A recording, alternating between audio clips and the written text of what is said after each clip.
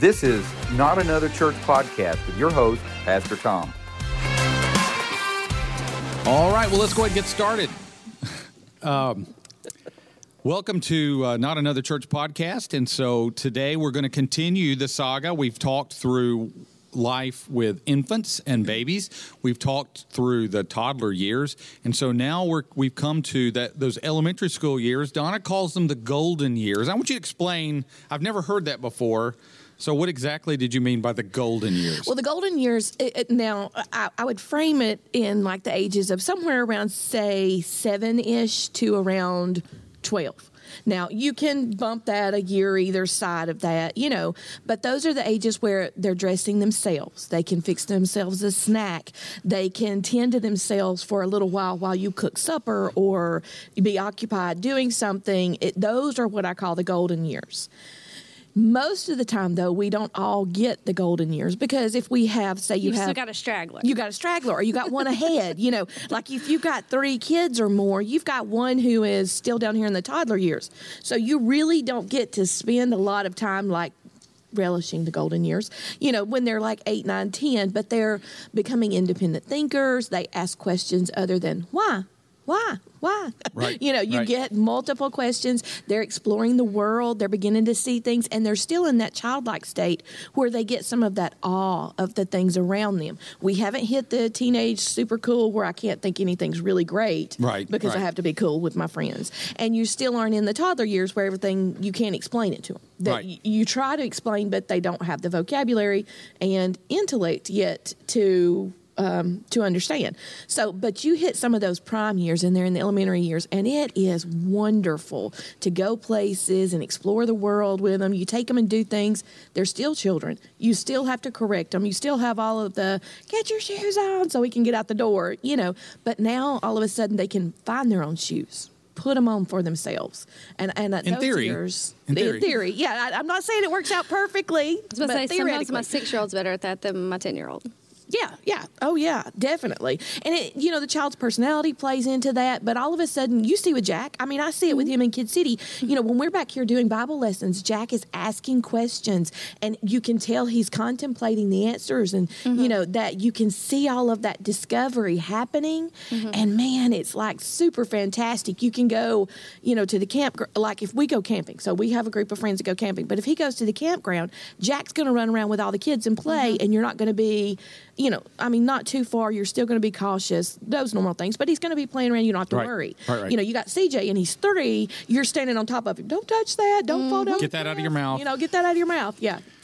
Yeah, and I think what Jennifer brings up is true, too. I guess I've never really thought of them as the golden years because we've always, when you've had one ahead and behind. And so yeah. I guess that kid, when they're in that time period for us, has always been the kid that was ignored for 3 or 4 years because I think that's how Jack feels right now because Sadie, y'all have met Sadie, she demands attention at all times, but she's precious, and CJ is equally as demanding, and so Jack's just kind of self-sufficient. And so Jennifer, walk us through for those who don't know, walk us through what kids you have and what ages they're at. I've got Jack, he's 10. Sadie is my only girl, she's 6, and then I've got CJ, who is our little extra surprise, and he's 3.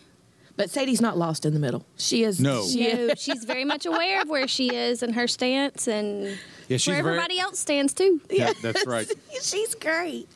So let's talk through, so I guess we can break this down into some of the challenges for these years and then some of the benefits. Let's start out with the fun stuff. Like you said, they're self-sufficient to some degree. Even though one of our, every family kind of develops little stories that have grown over time. We were traveling from Ann's parents in Virginia back to Alabama, and somehow William lost one shoe. The only thing we can figure is getting in and out of the car at a restaurant or something. One of the other kids kicked it out, and we left it at a gas station or something. Yes. So that kind of obliviousness to their surroundings and somebody's got to come in behind me and take care of this. They still need parenting. Yes. And a lot of times in those golden years, you can find it easily to, like you were mentioning just a minute ago with Jack, you think he might feel a little lost as you're, Sadie's getting a lot of attention because she's so adorable, and she's 6 and got a strong personality, and CJ the baby because you're always having to do for him. But they still need your guiding hand, So let's. I shared a story, so let's share one of our favorite stories from that time frame. So Jennifer, why don't you throw one out for us? Oh. So we'll skip you and come to Donna because Donna's always got a story, and we'll come back to you. You're saying that right I don't like being put on the spot. Right now, my mind just went blank. But Tom, I don't have a particular story. I really don't. I was just thinking, a lot of our stories where they ate, plumber's putty or made it snow with the athlete's foot powder all happened when they were younger. I was trying to think during those years, we painted a room and they were able to help paint a room. Those are actually good stories. I remember that was the first age where I was like, I'm letting them come in the room and I'm handing them a roller or a paintbrush. And I remember Ben going, no, what are you doing? I've got a story. About a week ago, our lives are really crazy. We've got Sadie doing ballet and gymnastics. Jack does football. CJ's just kind of tagging along wherever we're going. And, of course, we had stopped to get gas. And I was going to run in and get him a snack. Well, in the time it took me to go in the store and get the snack and come back out, Jack had gotten clay at school for whatever reason. And he thought it'd be funny to put it right in the front of CJ's and Sadie's hair. So they've got neon green clay stuck to their forehead in their blonde hair. Both of them have super blonde hair.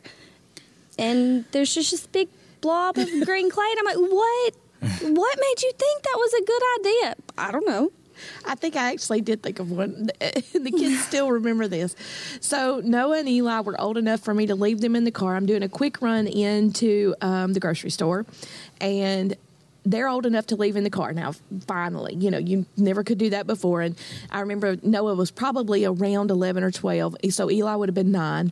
And I had taken Lucas with me, and I'm trying to beat a storm that's coming in. And, I'm at the end of 278 at the grocery store, and you can see the storm moving in. Well, I'm like, I've only got to get, one thing, and we can get on home, and I'll beat the storm. So I run in the grocery store.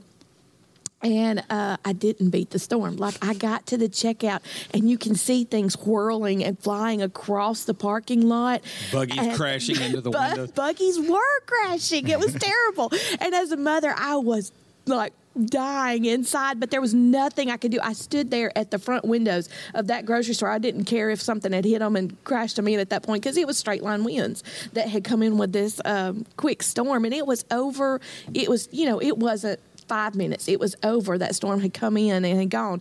But Eli and Noah were in the car, and it actually moved the car. The winds were strong enough that I was watching it move the car, and I'm like, I am a terrible, awful mother. My children are petrified right now. And I got to the car, and they're both all, Noah's trying to be strong and tough, and the older guy, and of course Eli's following his lead. And but by the time I'm hugging them, somebody's a little red-eyed, with Mom, that scared us so bad. And wow, so and you just abandoned your kids in the parking lot. In the parking lot of the grocery store. And I thought, I really did think I could beat it. But, yeah, that was one of the stories they still occasionally tell, how Mother left us in a hurricane, There you go. Yes. I remember when Emily was in this age, she was riding a bicycle and was trying to pop a wheelie or something and flew over the handlebars and broke her arm. And it was both bones were broken. It was clear it was at an L joint. It's one of those you don't want to see. And so Ann says, you have to take her to the ER. I'm not dealing. And so I load her up. We get to the ER. And when they triage us, you have to fill out this little form. And it says, nature of complaint. And I just put arm pain. So we sit there for a good 30 minutes, and the nurse came out and said, "Okay, well, Emily, this is your Emily. We're gonna check your temperature." And as she leaned down, she saw her arm and was like, "Oh dear Lord, that's not arm pain." and then I felt really bad, and they ended up having to take us by an ambulance to Children's, and they were like, "You can't ride an ambulance," so I had to follow. And the whole time I'm like, "Yeah, I should have probably put broken arm, not arm pain." I've told you about the time that we took Noah to have his foot checked out on an X-ray, and because we thought that it might have been broken in sports and athletics, and he was a little bit older then, but he had complained a couple of years earlier about his foot hurting all the time. Mom, my foot hurts. And all of his buddies, their feet were growing, and they were getting new cleats for baseball and things like that, and he wasn't getting any. So we're like, oh, he's just wanting new cleats, you know? Well, a couple of years later, we're like, you're fine, you know. And a couple of years later, we do go to the doctor, and the doctor was like, well, here's an old break, but there's no new break. And we're like, yeah, that old break that we knew about. Do we have to say that in front of him? Let's not talk about it. And he turned around and looked at me, and I'm like, shaking my head. No. Don't say anything. So after you've called it the golden years, I do think that that freedom that all of a sudden you with that child you can, and even having smaller kids underneath them or above them, you can get them to help. They help, yeah, they're helpers. You can use them as a little bit of slave labor. Hey, go get me the diaper bag. Not that one. It's like, shut up, I'll get you candy later. Just do it. That's right. Yes. Go get your sister her favorite sippy cup, you know? Yeah. So you got that. You've got the keep an eye on your sister. I'm going to run into this room, which you can't do when they're 3 because they'll find the butter knife in the couch cushion and put it in the socket. Or CJ's new favorite thing is to climb on top of the kitchen counters. Like, we have drawers on all of the bottom. We don't have any cabinets. He'll pull out drawers and climb. Yeah, and I know we're not talking those toddler years, but I mean, they become Spider-Man in those early years because they suddenly see they want things. He sees Jack and Sadie, they've become self-sufficient and doing things themselves, so he thinks, I'm a big boy, I'm not a baby. No, and so why not? he's going to help himself. And that's been our big struggle, like, the past 2 weeks. Is everywhere we turn, he is climbing. Up the front of the fridge, you know, like, how did you get up there, you know? And I know, you know, we talked about, I think, when we were talking about the baby years, we just brought into it a conversation about how important it is to create the person that you want to have.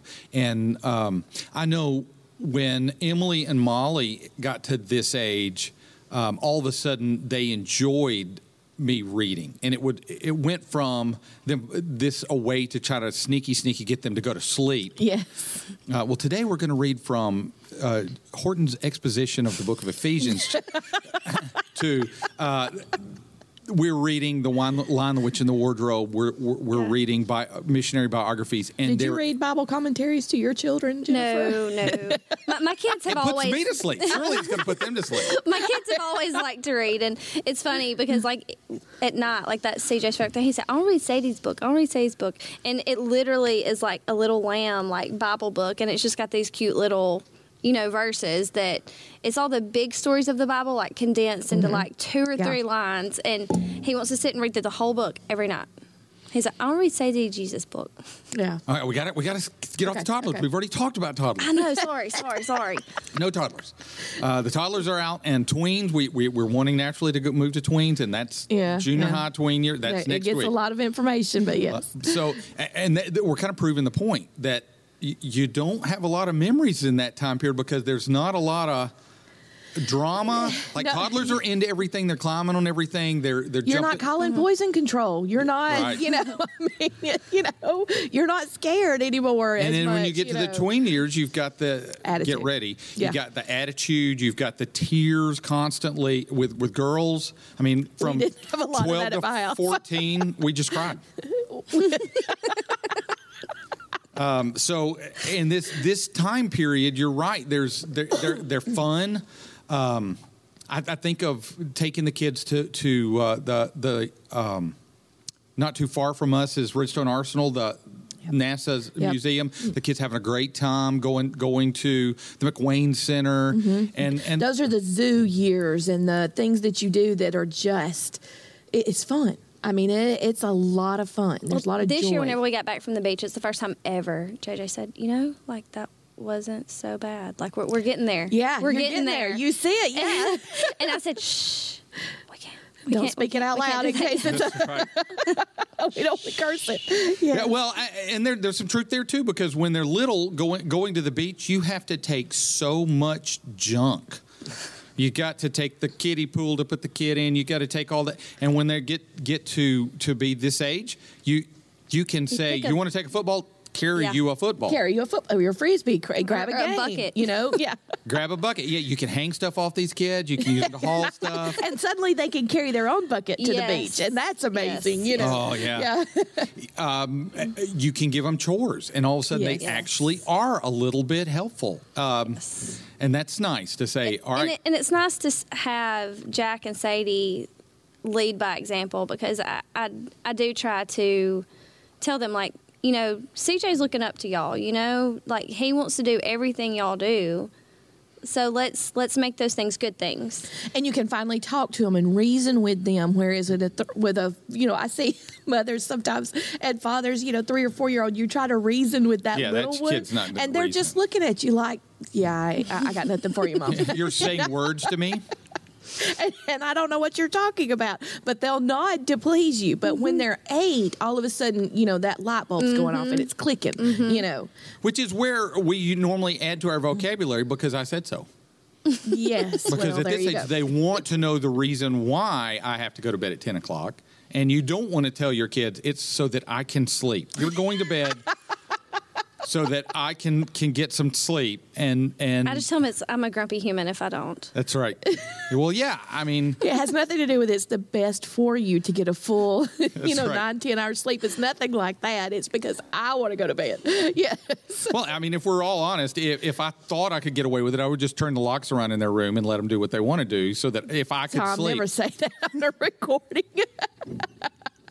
But you can nap. I mean, you can nap without fear, you know. Oh, not I'll never yet. forget waking up one time, and I say that, but one of my children, I won't name him for just to save his humiliation, but I remember waking up from a nap one day.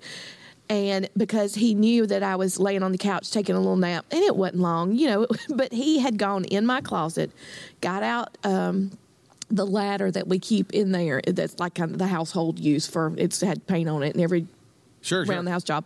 So he pulled out that ladder. He got up on the top shelf, pulled down my bucket of craft paints, and he had taken it to the bathroom because he was going to try to keep everything clean. He didn't want to get on. He told me he didn't want to get on the carpet. And he was trying to keep everything clean. So he had taken a little portable, like a little TV tray. Y'all know what those are. Everybody sits down and eats at the couch on those occasionally. Well, he had taken one of those, and it has paint stains to this day from Tell that me it's an Alabama particular- TV tray. Because I can picture this. It's wood. No, it's just a wood. So he took it and he put it in the bathroom, and there is paint literally all over the cabinet, the floor. That TV tray still holds the paint stains, you know. And he was like, "Look, Mom," and he had painted probably, I don't know, 4, 5, 6 pictures, you know, by that time. And his brothers were in the house, and I'm like, did anybody think to come wake Mom up if he was going to climb in the closet and get paint down? And they were like, well, he was fine. He was quiet. Yes. Well, and every parent knows that when it's quiet around the house for longer than 5 or 10 minutes, there's trouble. Yeah. And that age persists. Yeah. Okay, so as we come to this, we've talked about how fun it is. We've talked about what a good time it is. Let's talk about some of the challenges. And I will say that the world that we live in today is probably, for this age frame, one of the most dangerous that children have been reared in human history. Yes. Because they have in their possession they have access to an iPad, an iPhone that gives them the world that we would never let into our house. Yes. There are things that, I mean, just looking at some of the stuff on YouTube and, you know, with Jake, whatever his name is, and these kind of characters that are people that you would never let into your home to sit down and talk with your children, now they have free access to. And so you have all the normal things that we have to do to raise our kids in the nurture and admonition of the Lord. And now we've got additional things. And I would caution parents, I understand that it's easy to put a phone or an iPad in your kid's hand and let that babysit them. Yeah, it is. And it's tough to say no because they come home from school, and I'm sure you're getting this, Jennifer. Oh, yeah. Everybody has a phone. I hear it almost, well, it's slacked up at the moment, but, I mean, almost daily from Jack. Because every birthday, every Christmas, every time there's some sort of something, he's like, Mom, can I get a phone? I'm like, you're 10. And with Emily, and my children have reminded me, with Emily, it was, you're not getting a phone until you're 16. The only reason you need a phone is so I can get in touch with you when you have a car. By Molly, it moved down. And so now Ruth is 12, going on 35, and she has a phone.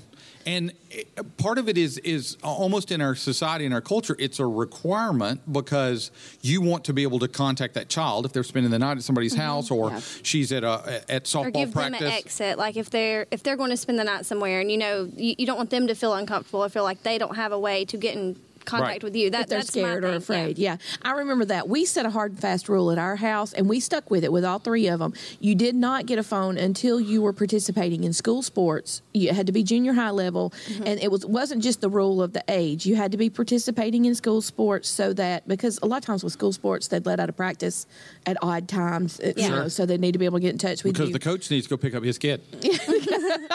Well, whatever is happening, for whatever reason, that was one rule. Your grades had to be good, and you had to show us a proven level of responsibility in your actions. And I was always emphasizing that with them. If you can show me that you are responsible at home with the chores that we talked about and those things. So for us, somewhere around 12 or 13, we did that. But I see kids, even back in Kid City, we have said, our team has talked about this before in the past, and Jennifer's one of her and her husband JJ both help regularly back there and lead in small groups and teach. But we've set a rule, no phones, because I think with a phone sitting there, and they'll be like, well, my Bible's on my phone. But the answer to that is they're never on their Bible. It's just a way to disconnect. They disconnect from what's happening, and that little red bubble or notification pops up on your apps on your phone. You go check it. And as an adult, I have a hard time with that in church service when I'm sitting there. So for the kids, we say, and that's been a debate. I have a hard time with it when my husband does it. Yeah. Well, and you know what? I like you said, as an adult, I cannot use the Bible app on my phone as a way to do my quiet time. It never works, because if I'm opening up the Bible app, I'm going to, if there's... I get all those notifications. All the little numbers. If there's an app that has a number beside it, it drives me insane. You got to get rid of the number, don't you? You have to make OCD. And by her email thing, it's like 1452. And on her phone, it drives me crazy. Can I fix it for her? I won't tell y'all what my number is on my email. So I cannot have a number. And so it ends up, I'm sitting down to do my quiet time. I've got, 30 minutes. I'm going to read God's word. And then at 25 minutes, I realized that I've checked Facebook, Instagram, and I've closed the notification app on YouTube. And so if I can't do it, how am I supposed to expect a child to do it? Yes. That was our reasoning as we talked through it as a team. We were like, okay, and I said, here's what I think. Some children's pastors and ministers, I'm familiar with, are like, no, we love it. We let them use it, and it's kind of fun. It brings it into the room with us. But I had just have seen too many instances, and everybody pretty much is in agreement. We can't leave our phone alone on a good day. How do we expect, the children to do that? Sure. And to me, like, if they expect you to go to school without it, why is going back there in Kid City different? You're still trying to learn something. For us, my kids go to Glencoe. We have had an issue, and this will be more the tween years, but even with Ruthie, though, where they don't get books anymore. Yes, they have them there. Do you know that? Do y'all do that? Okay, we have older kids, so we're talking from older experience, but they have their textbook and they access it through their phone.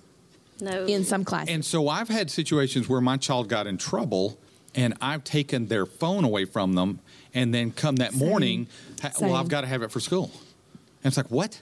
Well, we don't have a book. I've got to have, and they'll say the name of the book app that they have on there. And so I'm like, you've got to be kidding me. Yeah, we did the same. That was how I found out too, was by taking the phone away and them saying, I have to have it, So... Okay, that's new to me. I haven't heard that. Yeah, and we've jumped ahead too a little bit on age there. So the younger elementary, though. The reason why I want to bring up the whole phone thing, though, even in this elementary school age, is I have counseled parents where they have an 8, 9-year-old child that the parent has found that this child has been looking at pornography, or they've been looking at, just straight up pornography, or the child has been watching things on YouTube or looking at things that they were unaware that that's what the kid was doing. Because the kid's sitting there. Oh, I work at a school, and we've had instances in the last week. We just talked about this the other day. Yeah. where, I mean, there was a group of kids that had gotten in trouble for looking at things and passing around things on their phones. And it was alarming and scary to me because I guess I'm naive and green in the fact of I never would have imagined a child that young, my son's age, you know. Yeah, it is scary. In my first exposure to that, we went through, and it was, we've had it happen 2 or 3 times here at the church. A parent comes to me and goes, hey, look, I found this on my child's phone. And so we talked about it, but it's happened a few times here with families that we've, dealt with. And so very, very young. I mean, it reinforced the fact to me even more like, okay, nope, no phone. No phone. Not yet. Nope. And I would say, as a parent, if you make the decision that in this elementary school age your child needs a phone, has a phone, one of the things that we did when we first got our kids' phones, just about, in fact, I think every child that we had, the first phone that they got was just I can't think of it, just a feature phone. It just had numbers where they could make a phone call. Yeah. Mm-hmm. And we got the whole. Well, our work around that was we found a watch that we can program like 10 numbers in, and only those 10 numbers can call, and he can call those 10 numbers, and he can text those 10 numbers, and they can text him. And it's a watch, and it does the same thing a phone does. So there you go. And it's through Verizon, and there's no way to access the internet. There's no way for some stranger to call or get in touch with him. Like, it's just this small circle of people that... Well, when we were kids, okay, so let's look back at what was normative for us when we were kids. We were watching TV, right? That was what our outlet to the world is. Now it's their individual screen in their hand. But on that TV, we would have turned it off on certain shows. We would have not watched certain channels. We would have limited the amount of time your parents did. And the fact that it was in a community room, like with other people around and adults around, and a phone, you can take it in private and take it where someone else can't see. So it's like I will say, though, okay, have you watched any of those shows that we watched in the 70s? So like Gilligan's Island, for example. Okay, yeah. I watched. We totally were oblivious to a lot of stuff, weren't we? So I've recently watched an episode or two of Gilligan's Island. There's a lot of innuendo there that I totally missed. I'm like watching it going, my parents let me watch this? Because, wow. Yeah, what was it he called him? Little Buddy or something? The captain did. Yes. Ooh, there's some innuendo going on there. It's like, I'm not even going to get into it. No, don't. We shouldn't touch that. But you do still know that there were boundaries. But when you hand a kid a phone... And you can set up filters, and you can try, and you should. But kids are smart. You can try, but kids can get around it completely, And I will say, Jack had a phone. It did not have cell phone service, but he had a phone that my mom wasn't using anymore, and he just used it on Wi-Fi, and he could watch YouTube and that kind of stuff on it. Well, then he got smart enough. He figured out. I'm kind of tattling on him. Sorry, dude. But he figured out a way to set up an email, set up a little YouTube channel, and and he posted 2 harmless videos. But it was just the fact he did it without asking, without telling me, and it was nope, that's over. And I will give it to him. He understood hey, that's wrong. I shouldn't have done it, because he has not said another thing about it since I've taken it away, and that's been well over a month, if not 2 months ago. So yeah. We got the point across, and we're straight. We're good. But it's amazing to me. I wouldn't have a clue how to. I didn't know how to delete the dang thing. Yeah. I wouldn't have a clue how to make a YouTube channel. Yeah, and the kids, this for us, at as old as I am, all the way down to as young as Jennifer is, we grew up and then were introduced to technology. Yes. They've grown up with it in their hand. I've watched infants or not infants, but toddlers. I've seen 3-year-olds looking at a book or a magazine with their hands trying to enlarge the picture. I thought you were going somewhere else. See, I've seen a 3-year-old take a phone from a grandparent and fix something for the grandparent. I've seen that happen. I've seen a kid take it and the grandparent goes, I don't know how to find that little game for you, honey. And they go bloop, bloop, and go and swipe, and it's there. And they're like, oh, well, yeah, here you can play that game. We were at somebody's house, and this little girl who like I said, was a little over a year, is looking at a magazine, and there's a picture, and she's trying to expand it, and she's like, what is wrong with this thing? And she gets mad and throws it down because she can't make the picture get bigger. She's like, what is wrong? And it's like, okay, so we've warped the human brain to the point that, and I will say that I have been at an older person's house and them show me a picture and kind of... Have you double tapped it? I can't really see your face here. Yeah, can we edit this and get some better lighting, put a That's filter right. on it? Need a better filter. Yeah. So since our elementary school age kids are coming into this, I'm going to say to parents, my strong recommendation is in this age group, be an unpopular parent. Get your kid a phone that, if they have to have a phone because of practices or a situation, go get just a feature phone. I mean, you can get a burner phone at Walmart for $20 that will work just fine, and it's got minutes on it, and you can call it. And you will be very unpopular, but you will be actually training your child how to have self-control, self-discipline, how to wait for satisfaction in something, because we have instant gratification and everything right now. That is actually part of that training process that you do with a small child when you make them have to wait for something. Okay, so beyond phones, in all likelihood, in your home, you have a device, you have an iPad, you have a Chromebook, you have something. In fact, again, where my kids go to school, they're issued a Chromebook. Mm-hmm. And with e-learning and in a post-COVID world, that's going to become more and more common. I'm going to beg you, do not trust your kids. My kids would always say, because we have had a rule in my house, if you have a device and I walk up and ask for that device, you don't hesitate. You don't tap the screen. There's nothing you tap. You hand me that device, and if you violate that, you lose the device. And that my kids would go, "Don't you trust me?" And I would always respond, "Absolutely not." I love you, but that's a different thing. And I would always say the reason I don't trust you is because I know my own heart, right. And I know if left unchecked, where the directions that my heart would go. And so I would, I am a weird guy. I would even go to the point of periodically checking my router, which is if you have a service. You should have the instructions where you can get on your iPad and go to, usually it's 192.168.1.1. That will allow you to get on that router, and you can look at the traffic. You can see where people have gone. And it doesn't take long. You just flip through it, and if you see some names that you shouldn't see, that you know that you or your wife haven't been to, you need to have a conversation. And that leads us to talking about there is a natural curiosity that's at this age that is both healthy and God-given. And fantastic. It is fantastic. Yeah. I mean, Ruthie, when she was in her 8-9 years old, got just absolutely overwhelmed by the idea of space. And so she was reading books and looking at things and just absolutely curious about the first email address she ever set up was spaceruthie@gmail.com. Oh, how cute. She guaranteed she was going to be a pop star astronaut when she grew up. And so, or a Disney princess maybe. One of those. Yeah. I know a lot of the guys here in the church get into dinosaurs really big, and I know this because the kids bring me dinosaurs. They still do, yes. And they're like, I'm like, "Hey, Pastor John, do you know what this is?" And I'm like, "Yeah, it's a dinosaur." And they're like, "No, it's a Stegosaurus smagus." And you're like, "Well, good. I'm glad it is." Of the crustacean. And they'll tell me all about it. And so that is natural and that is good, but it has to be kept in check. And it can be used in such a great godly manner.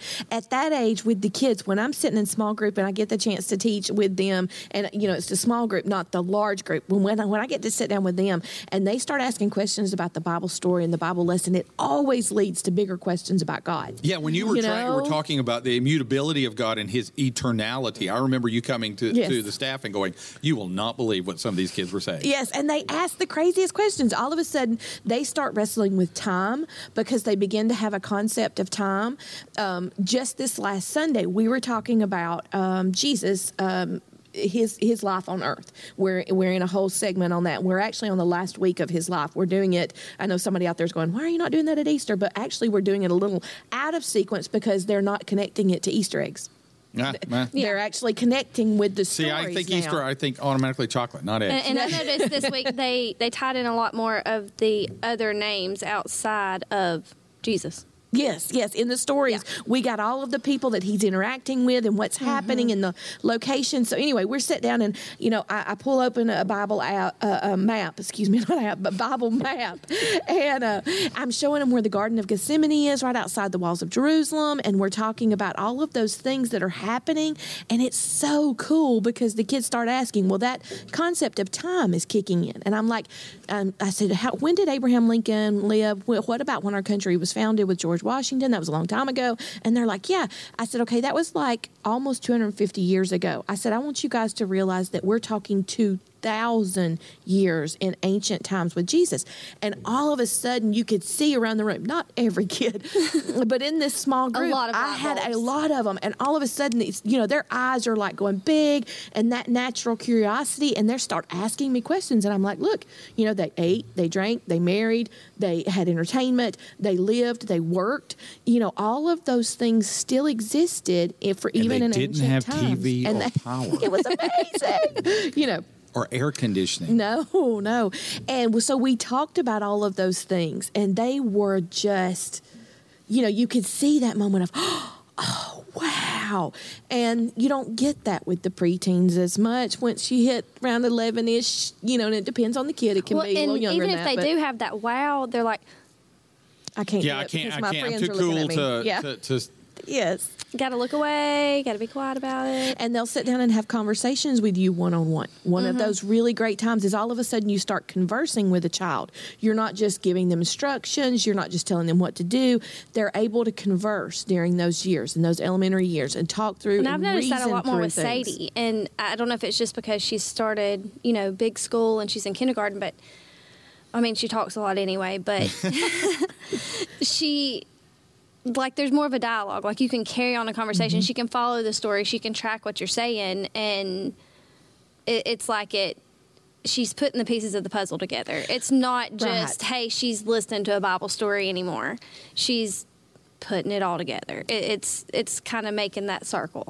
And the kid who doesn't behave at school, the kid who acts this way, she's starting to put the consequences with the actions. Yeah. She's starting to look to decide what kind of person she's going to be. What does she choose to be at school? And that leads to friends. I know. Sometimes it's funny. She wants to be a boss. she wants to be the teacher's helper every day. Yes. Yeah. Yes. But but a lot of kids do. That's not exclusive to her. There's a lot of kids who do. Even the quiet ones want to be in charge. They just are too shy to do it. And that's my Jack. Yeah, and those are the ones you pull out, and once you give them something to do, and all of a sudden they just light up, and they're just ready to. They want to own part of their world. They feel responsible now. Things like that come into play, and directing them towards friends and friendships at this time. And I think that's one of the harder things that, as parents, we have to recognize that we can still control their peer group.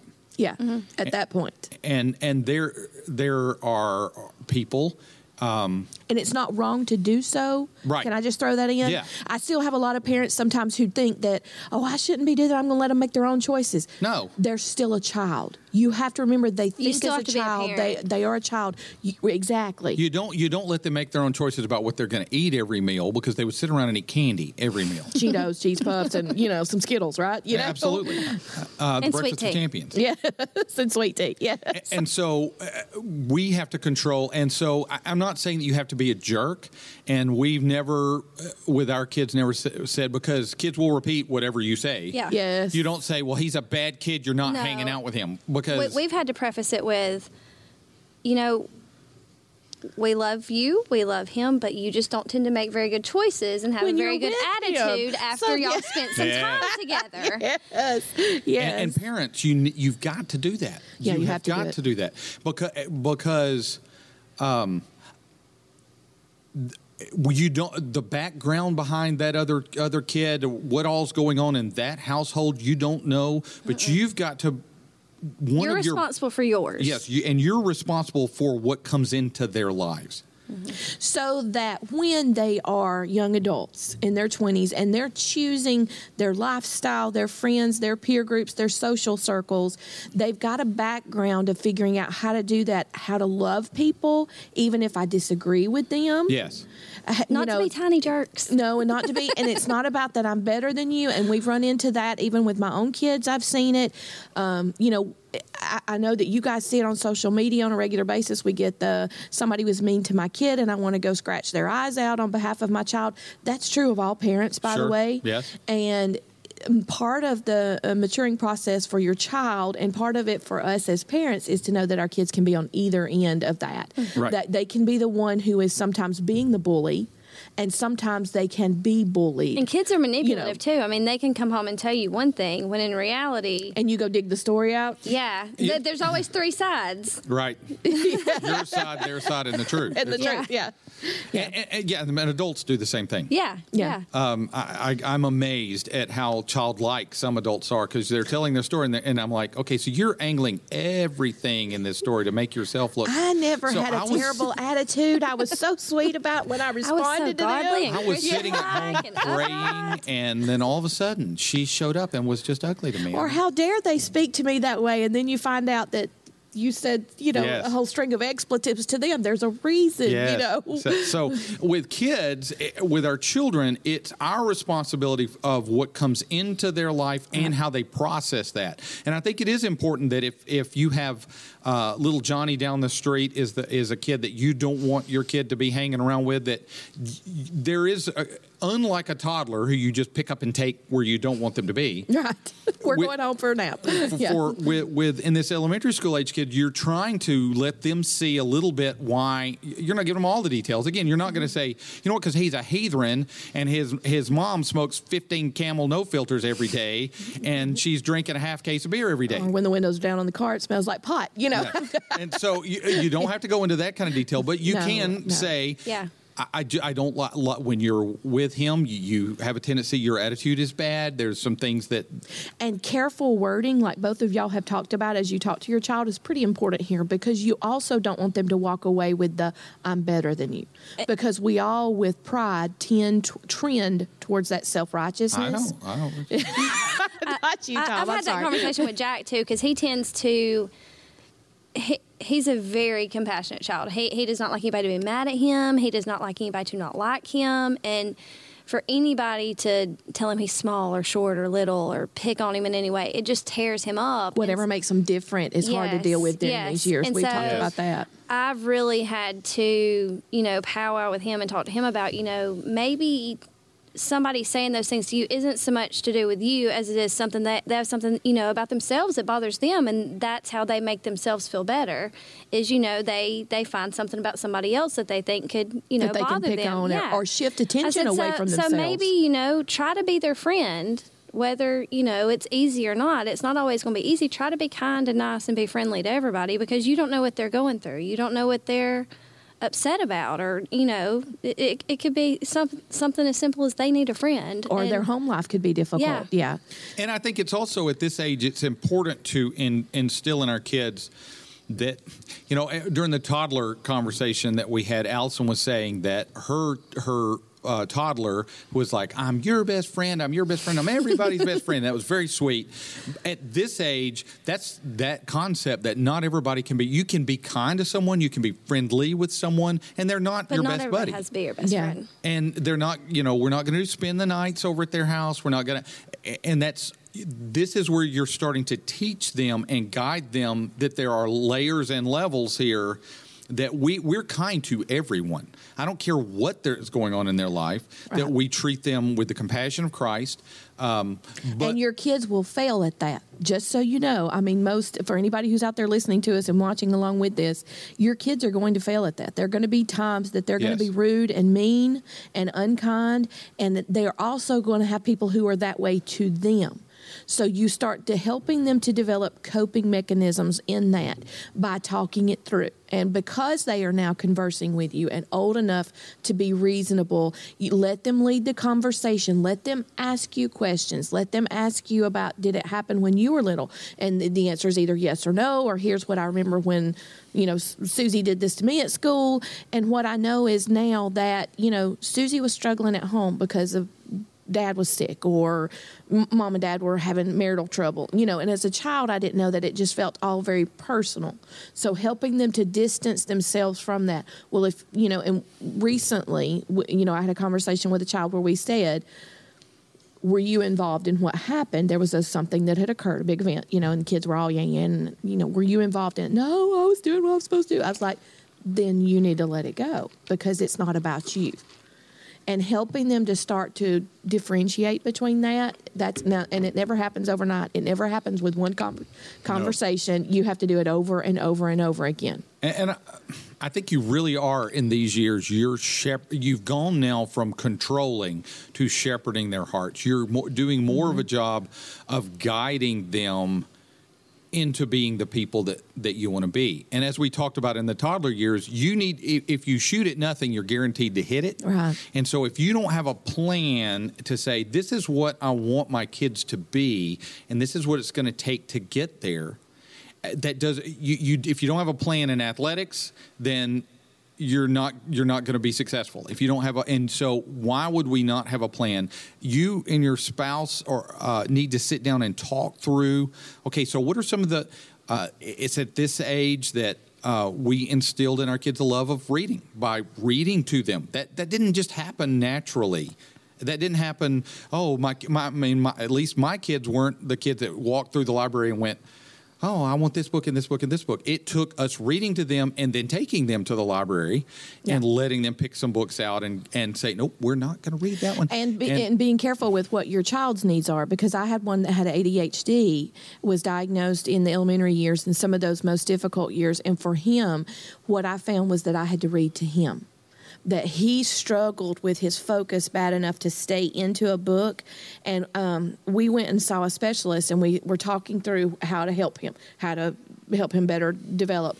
And she asked him, like, when you're reading a book, what do you see? And he was like, what do you mean? I just see the words on the page. And she said, that's it. She said, when other people are reading, he's struggling so to stay focused on what he's doing. He's not seeing the story. Like in our minds, we have that movie reel running. Mm-hmm. So when I would get the book, I would read it to him. And we did that for a long period of time, and it was a bonding chance for us, but it was also one of those where I saw it in his mind. All of a sudden that story and the beauty of your imagination starts clicking, because that's been one of the probably one of the most fond things that we've discovered and enjoyed lately with Jack, because he is at that age where he's kind of like borderline too cool to hang out with Mom and Dad, but now in the evenings when it's time to go to bed, because we have always read. Yeah, that's his time where he's like, Mom, will you just come tuck me in? Will you just come talk to me? And sometimes and he can't hardly ask because he doesn't even want to have to ask, right? And sometimes it's like, gosh, really, Mom. He's 10. Is this really what I have to do right now? Then I'm like, yeah, he's 10. Yeah, but and he won't be 10 for long, right? And so, like, we've sat down and started reading, like, the Harry Potter, and, like, we've got 2 copies, and he'll sit and, like follow along with me, and I'll read, and that's been, like, he begs. Like, he's like, can we read some more tonight? I'm like, yeah, sure. Let's do the next chapter. Yes. Yeah, that's so great. We've really treasured that and like that. So, I guess in conclusion for this age group, there's a lot going on here. Be proactive in your children's lives. Be nosy in your children's lives. Be involved in your children's lives. And recognize what we said at the beginning, in that in rearing a child, the days are long, but the years are short. And it won't be long until that child who you've told to zip their pants 55 times, or you have to tie your shoes, or whatever, that it won't be long until they're driving out of the driveway. Yeah, during this age, one of the things that I intentionally did was that I prayed. I had one child who was more reserved than the others, and I prayed that God would open up his heart to me, that I would start to see who he was, because it was really hard. He was he talked a lot. He played like every normal kid, but if something were really bothering him, He wouldn't talk about that. You wouldn't know when things were deep or hurt or, that sort of thing. And that one of the things I did during those years was intentionally pray that God would open up that child's heart to me. Good deal. And I would say that praying for our children is probably the most productive thing that we can do. Obviously, yeah. I mean, I know that sounds like a Sunday school answer, but it really is, isn't it? Yeah. All right. Well, that's been this week's episode of Not Another Church Podcast. Next week, we're going to take on the tween years.